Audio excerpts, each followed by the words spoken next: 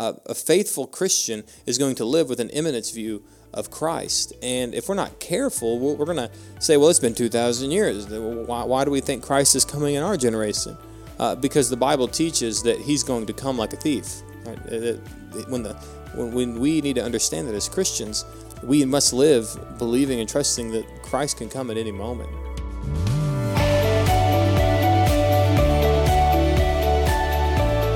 Welcome to this week's episode of the LifeGroup Leader Podcast. This is Pastor Evan, and I'm joined with Pastor Hayden. Joining. You are joined. I have joined This podcast. We're here live in studio. In the closet. No, this is a storage room. Here at Compass Bible Church, we exist to make disciples of Jesus Christ by reaching people for Christ, teaching people to be like Christ, and training people to serve Christ. And everything that we do here at Compass, including this podcast, is to fulfill that mission of reaching, teaching, and training. All right, well, Life Group leaders, we concluded the sermon series, People and Promises, which I think with a good crescendo of a sermon, if I may add. Thanks. I'm not flattering you, by the way. It's truthful. It is. Truthful of God's faithfulness. Hey. So which there is you go. the title of the sermon.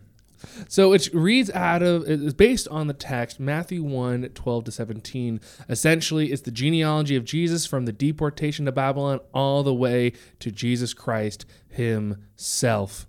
And so, without having to read the text, Pastor Hayden, your main thrust of the sermon was that the Bible's predictive prophecy about historical events should bolster our confidence in the veracity of Scripture, enabling us to look to God's Word as the final arbiter of truth and embolden us to walk in faith. Before we move on to the points and some helpful insights to the text, I just wanted to ask, what is the main application you want us to take away as this is the main point of your sermon? When we look at these names, and as I did my study, and I look back at the historical events that they found themselves in, their lives connected so much to predictive prophecy. They all lived in faithfulness, and even in this particular situation, not because there was a lot of prophets speaking and telling them what to do, but because the prophets had already spoken, which is the same way that we live, according to the book of Hebrews, right? In the past, God spoke to us in many ways, but in these last days, He has spoken to us through His Son. And so we live in a culture where people said, well, what does God have for me today? I want to know, God, speak to me today. And it's really great as we look at the names in the last few verses. God wasn't speaking in the sense of what you see often in the Old Testament through burning bush or through the prophets or through different ways, but we see them speaking. We see God speaking to a lot of those that we talked about in Zerubbabel and throughout the intertestamental period. In a lot of the same way we see God speaking to us through His Word. And so it was just really cool to point that out, to say, hey, it doesn't mean that you have any less responsibility to live for the will of God, because He's made it clear in His Word, and particularly through the predictive prophecies of Scripture.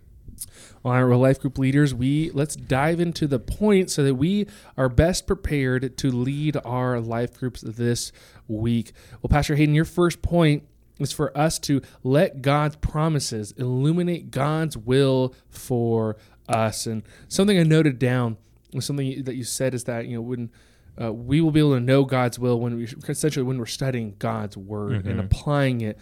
And how, like you just said, Zerubbabel led people back as, all right, 70 years is up. It's time to go back. And he said, we'll rebuild the temple. So let's rebuild the temple. How can we then apply that same thinking today as Christians? Well, think about it, even as you and I talk about biblical counseling often. I mean, is that not all biblical counseling? People have a problem, we meet about it, and they lack a wisdom or an understanding or a discernment on a given situation, and you have a biblical counselor who just simply says, well, what does the Bible say about that? And then all we do is look at the Bible and help apply it to their life to solve their problems, to solve their issues, to help them walk in faithfulness to God. And so really biblical counseling is point number one. Let God's promises illuminate God's will for us. God has a will in everything that we do, in all the ways that we live. And there are two kinds of will. I forget, His decreed will and His permitted permitted will. I forget. I'm not the best theologian ever. There's a few. There's There's three. There's there his three? revealed will. Revealed will. You can say it's desirous will, what he wants to happen, and then also his hidden will, that it's the day-to-day things that we don't know what's going to happen. And that's the one we all want. Oh, the hidden will. Give me the hidden stuff. It's hidden. Like, it's like, but he also has this will that he has decreed, that he has told us, and we get the privilege to walk in that because he allows us to know it. And so many of us won't even spend time focusing on that because we want the secret or hidden or things that have to do with, things that we can't know. For example, 1 Thessalonians chapter 4, verse 3, for this is the will of God. And you can tell this to your life group, your sanctification. I love that. Like that, you want to know what God wants you to do? Be sanctified. Be conformed into his image. And so actually, Life Group Leaders is actually a book that Pastor Hayden and I have been discussing, something I've been rereading, and something that might be helpful for your life groups is a book called Just Do Something by Kevin DeYoung, where he breaks down essentially almost your whole sermon, but about, your God's will for you. Be holy. Let the pieces fall as they may. And why is that a comfort for us to say, hey, I'm just going to do what God calls me to do and let the pieces fall as they may? I said it in the 11 o'clock more explicitly than the 9, but really the burden lies on the promises of God to fulfill his promises. I mean, that's the freedom, right? I mean, when I say, well, God, I don't know if I want to do that, or God, and I talked about it, I don't think I talked about it in the 9, but even the sense that in Babylon, these the Judahites and the Levites and those who went that were deported to Babylon over 70 years, they created a lifestyle. They had families, they had an economy, they had jobs. There's all these things they did, but when God's word says go back home, they all had to commit and say, well, we got to drop everything we're doing. They didn't, they could say, like many of us do, well, I have this job and I have, my kids are in school, it's all these reasons why they were planted in that culture. And the reason why, I know God's word says that, but does he understand how hard this is going to be, or how much this is going to take out of our family for us to do this transition and to make this move? But no one thinks about that. But the reality is God's word says what God's word said. Do it and allow God's promises to hold the burdens of the practical things, of the commitment. What's it going to take? It's going to take a lot, but God's going to sustain because it's his promise we're relying on. And so really for us, it is the idea of saying, okay, I'm going to do what God's word says because it frees me up to obey God, so I'm living a holy life. And the burden lies on God to be faithful to what he's told me. And so then how can we practically lead our life groups in this week? We might have people who are kind of looking for the ethereal hidden will of God, or people don't know what to do, or people who are maybe overly confident. How can we lead our life groups well in this truth? Simply, I mean, it is like reading God's word. And I know maybe even a life group leader, you're like, well, they all read God's word every day. It's reading it to apply it. Read to apply, not read to gain knowledge. It's read to apply. So as we're reading God's word, it's like, man, how do I apply this to my life? Because if you are reading God's word, even as I'm preaching it on Sunday, you can't even get through the genealogy of Jesus Christ without application slapping you in the face. And so if we're not reading to apply, we're not letting God's promises illuminate God's will. We're just doing a rote practice of reading some verses and some chapters in the Bible and not allowing the word of God to do what God's word's supposed to do, and it's supposed to transform our life. And so we need to be reading to apply. Reading the word may transform us. And so I've heard people say, like, how long do you read the Bible? Well, I read the Bible until it does something to me. Like, I read it. I just keep going. I don't stop just because my DBR is up. I want to read because I know this word is supposed to do something to me, because it's the word of God working through the Spirit of God through the people of God. And so I understand that they're supposed to work together to do something in my life, and that is to sanctify me, to help me walk in God's will. All right, well, Pastor Hayden, your second point was to remove any doubt about the truthfulness of Scripture. And you really dove in deep into what the Bible has to say about the intertestamental period. And what I love the fact is that you countered the phrase, oh, God was silent for 400 years. He maybe he'd been silent with words, but he was not silent in his actions. And why do we need to remember that when we're looking at this 400 years from Malachi and Chronicles to the Gospels? I think something that you can have confidence and really an assurance in is that through this sermon series, you've seen that God speaks and moved in different ways throughout history, from Adam and Eve all the way till the intertestamental period and even to now. And it wasn't always God showed up in a cloud of smoke and made his will made known. It just happened in different ways throughout history. And in the same way, during the intertestamental times, a lot like our times, that God's not writing anymore in his Bible. He's not. It's a closed canon. So God's not speaking. But like we learned in the intertestamental period through the prophecy of Daniel in Daniel 7 and Daniel 8, like God is very much spoken about that particular time period. And you can't forget that, because if not, you do like a lot of people do and say, well, guess God didn't, he just decided not to say anything for 400 years. He did. He literally unfolded history in the world that we knew it, and told us who was going to rise and who was going to fall and how that was going to impact the people of God. And in the same way, God has given us a similar instruction throughout the New Testament, not only in just predictive prophecy, but just the special revelation that he's given us in his word that teaches us how to live in life here and now, that the Bible is an archaic culmination of first century or 5, 6, 8, 12, 15, 20th century BC information that is irrelevant to us. It's speaking the truth into the time period that we live in, and we gotta remove any doubt that the Bible isn't doing that, because it is. Well, in the intertestamental time, as you showed in your sermon through Daniel 8, there was very specific kingdoms God said would rise and fall, and how they would go about it.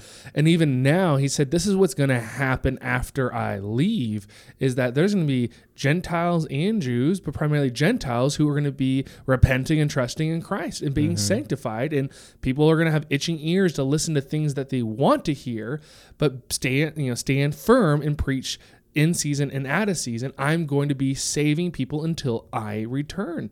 And so we do see God is still very active, maybe not in the way that we expect when people are writing out scripture, maybe like the LDS Church expects to happen. LDS, you mean Latter-day Saints? The Latter-day Saints, the Mormons. Right. They say LDS Church. Everyone's going to be, what's an LDS Church? There you go, the Mormons. Right. But in order to do that, there's some resources that you mentioned. You mentioned we need a good Bible, and we said the ESV is a great translation. That's the one that we use. A Bible dictionary. Which Bible dictionary could they use? There's a lot, and there's too many. There is too many. I mean, there's a bazillion of them out there. One I have in my office, the Holman Bible Dictionary. Actually, it's the Revised Holman Bible Dictionary. I use that one. I use New Bible Dictionary. I mean, there's a lot. HarperCollins Bible Dictionary. But I think you would be fine if you just did the Revised Holman Illustrated Bible Dictionary. I think that one's a fine. And you do need it, because when you read Scripture, there are things that you're just not going to know about the time and the context. You look at a time period or a theme or something going on in Scripture and you don't understand it, you can flip open to this Bible dictionary and it'll teach you and give you a good place to start answering some big questions that you may have about that text. And then you also mentioned to have a good study Bible. Which study Bible could they grab at the bookstore? Well, we have two. We have just the ESV study Bible, and then we have the John MacArthur study Bible in the English Standard Version there for sale in the bookstore. And they sell well. Those two the resources we sell the most of. And you should get one, because a study Bible is helpful because it's less than a commentary, but more than just the text of Scripture. And so I like a study Bible because when I'm not trying to study hard and I'm not trying to study in great depth for a sermon or for a teaching, I love having a study Bible because I can follow along with brief study notes about the verses that I'm reading and get enough out of my study for it to be helpful for me even in my devotional life, without having to open a lot of resources I have that gets me deeper into the text. So oftentimes, your study Bible is going to be enough help to get you through your study, but there's often times where it won't, and that's where you'll need your Bible dictionary and the next and final resource, your 1 to 2 volume commentary that's going to give you even deeper insight that a Bible dictionary won't, and your study Bible didn't get you to. The 1 to 2 volume commentary ought to get you mostly in your study personally, unless you just dive deep and you spend a lot of time in study, ought to get you to a place where you feel reasonably confident in what you're reading in Scripture. And what commentary would you recommend that's a good starter for a 1 to 2 volume commentary? We often recommend the Bible Knowledge Commentary for our people. It's easy, it's simple, it's not too expensive, and it's only 1 or 2 resources, so you don't have to have a library. You just and this right here is 1, 2, 3, 4, 5 books. A good Bible, a Bible dictionary, a study Bible, and a 1 to 2 volume commentary set. So you can have 5 resources, and you can have a really good starter library on how to study the Bible. And he mentioned in several different ways from your opening illustration and throughout the sermon about the importance of knowing God's word, especially the prophets. How can we as life group leaders communicate the urgency and the importance of knowing, especially the prophetic word of God? Yeah, prophecy is hard.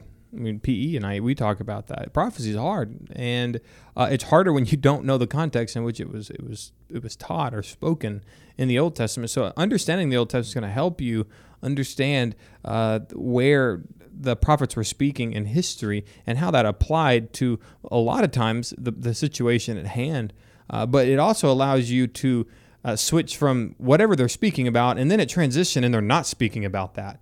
And to understand the prophets is to understand that there is times where they put a pause in and they start talking about things way in the future. And that's where when you get into Isaiah, you got to, as in our DBR even, you've had to understand that we're popping back and forth a lot. The last half of Isaiah does that often, and it talks about the coming suffering servant and what we can expect as that time looms and gets near. But if you don't understand the prophets, it's hard to understand even the Gospels, because the Gospels, especially Matthew, bring up the prophets. And so you have to understand how they function as we unfold the New Testament and try to apply it to our lives. All right, and your final point, actually before that, Life Group Leaders, there is actually a free resource right now. If you remember back in June, Pastor Hayden and I went to the Boise conference, the National Equipped Conference. If you need resources about anything about the Bible, and you can share this to your life group, if you go to equippedconference.com, all the sessions from that conference are on there for free. And a little bit of a shameless plug for myself is that I did a 1.5-hour teaching on the power and importance of fulfilled predictive prophecies, where I break down what prophecies are and how to utilize them. And so give that resource to your life group. It's equippedconference.com. All right. Back to the regular scheduled programming. Thank you. Point number 3 is to focus your efforts on living for Christ's coming kingdom. And something you said, Pastor Hayden, I really appreciate it, is that we can never overlook genealogies, especially this one, because the names of this genealogy are all pointing to one singular name, Jesus, not because of what he did in the past. It's that and what he's going to do in the future. Why is it important to remember what's coming and how that affects us today, and how can we communicate that to our life groups this week? The same way in the intertestamental period, the messianic, their messianic theology as it developed throughout the Old Testament and through the Davidic covenant, and how they were looking for this Messiah and this King that was going to come, and how that even through the intertestamental period, although they didn't have any more written testament from God in that period of time, the messianic doctrine continued to permeate that culture, as they were all looking for a coming Savior. And although there were different groups who believed different things about that coming Messiah, it was still an eager expectation, and many believed that they would see that within their lifetimes. And especially in the first century, where you see a lot of references in the Gospels of this imminent view of the Messiah. Even when people said, "Is this the one? Is this the prophet? Is this the one? Or this the guy that we're looking for?" So they were eagerly expecting the coming of this Messiah. And in the same way, that's the way that Paul preached, and that was Paul's. Paul had an imminent view of the return of Christ, and although we're 2,000 years removed from that, a faithful Christian is going to live with an imminent view of Christ. And if we're not careful, we're going to say, well, it's been 2,000 years. Why do we think Christ is coming in our generation? Because the Bible teaches that he's going to come like a thief. Right? When we need to understand that as Christians, we must live believing and trusting that Christ can come at any moment. because that both moves us to great faithfulness and great fruitfulness. And so we don't sit on our thumbs and have our bags packed waiting on Christ to show up. It's, we're out here being fruitful and faithful as we are living and waiting for the coming of Christ's kingdom. How can we communicate to our life groups or even understand ourselves as life group leaders the importance of eschatology, especially those in our life groups that know what eschatology they might believe? We, as a church, as pastors, we believe in a pre-mill, pre-tribulation, so more of a dispensational theology. There's people out there, Christians, that believe in an amillennial theology and a post-millennial theology. How does that change the way that we live, just if we know what our eschatology is? Well, if you believe that Christ is coming, he's coming for his church in a pre-tribulation rapture, that means we don't get to the point of the Great Tribulation, which means that there's not really a great sign in the pre-trib doctrine that precedes the rapture of the church. And so we understand that that's going to happen. That can happen at any time because nothing has to happen before that in our understanding of eschatology. And so even that, it's like, okay, man, this is happening. This is happening any moment. When Christ is ready, he's coming. Versus other ideas where, well, this and this and this has got to happen, and this hadn't happened yet. So since those things haven't happened yet, he can't come back yet. And so we have a strong belief through God's word that Christ can come back any time. And our eschatology really is what keeps us in our faith, to be honest. I mean, if there is no eschatology, if there is no end times, if there is no belief and conviction about this, what are we doing here? It doesn't matter. I mean, we don't have to be faithful. We don't have to be sitting here even talking about this if we don't have a strong conviction that Christ is coming back for his church. Which leads into maybe the other side of things where maybe we ourselves or the people in our life group that are kind of apathetic about, like, I don't really need to understand. I just know Jesus is coming back. That's fine. They're all Christians, which is true. Those three different views. It doesn't matter. I'm just going to not care about it. How does that change the way that we live, and maybe not in a not biblical way? Well, when you don't know what you believe about the end times, often you don't know what you believe about most of the Bible. Because most of the Bible is interpreted through a lens of something that's happening in the end times. And what you believe about the end times is going to interpret a lot of what you understand about prophecy and what Jesus says and when he says it. That's a big problem and I've grown up in that kind of culture. Well, we don't really have a view of the end times. Well, that means you don't really have a lot of views and convictions about what's happening throughout biblical history. And so you have to learn, and even with a great amount of charity, we have convictions about what we believe about the end times, and we understand other people have differing views. But if you notice, those people who actually have views about the end times, their lives look more faithful. Because they look at Scripture as it's all intertwined and not that there were just 66 random books. People who have a good, solid foundational view of eschatology of the end times, they read the Bible as a story that has us intertwined in the application of God's Word. And it's those who say, I don't want to know about the end times. I don't know about all that stuff. Well, when you read Scripture and it talks about the end times, you automatically turn off because you have chosen not to have a view of what Scripture teaches about the end times, and therefore you miss applying a large portion of Scripture to your life. And I would add to that the danger of, at least for those who have convictions, if they're post-millennial, they believe they're going to usher in the kingdom. They might be more active in the culture wars and some regard. Which proves that point even, right? I mean, if you have a strong belief about being a post-millennialist, well, if you're not out there trying to usher in the kingdom, you are not being a faithful Christian. Right? And then for us, we know that it can happen at any moment. So the way that we live is, hey, I need to be making sure I'm making as many disciples as possible, right, beginning with evangelism and continual teaching. Because we don't know. It could be any moment. But for the apathetic person towards the end times, the danger is that you're going to be living more for this kingdom and your kingdom more than God's kingdom. And it's going to reflect in the actions of your life or the actions of your life group's life to go, I care more about this life than I do with the eternal life that's guaranteed. All right, man, we are going long in this podcast. It's bad. It's not bad. It's all good stuff. It's what happens when it's crescendo. So, Pastor Hayden, moving on to the application question direction, what is your hope in maybe guidance for us life group leaders as we lead our life groups this week through these questions? I think you have some really good questions that I'm trying to make more applicable as I've been learning how to write more questions and spacing them out and asking simpler questions that compound on top of one another, I think when you look at these questions, although they're talking about prophecy, they're always bringing it back to you and what does that mean for you? And so you don't have to get into the prophetic weeds in these questions to apply them to your life. And so I hope and pray and expect that your group doesn't need to get into the weeds of prophecy to look at this and say, well, it still means something, and we got to focus in on what this means for us. And so keep it applicational, help people stay within the lines of orthodoxy, obviously, but in the lines of applying this to their lives.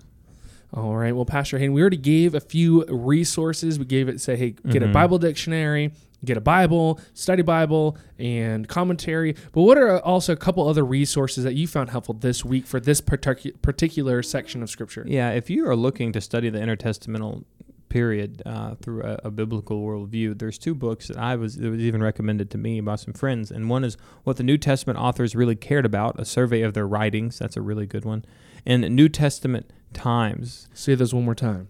What the New Testament Authors Really Cared About, and then second is the New Testament Times. Those are helpful because they give you exactly what you need to know about the intertestamental period. I think it'll be really helpful for you guys to study a time period that you don't know a lot about, although you know people, Cleopatra of Egypt, Alexander the Great, Aristotle.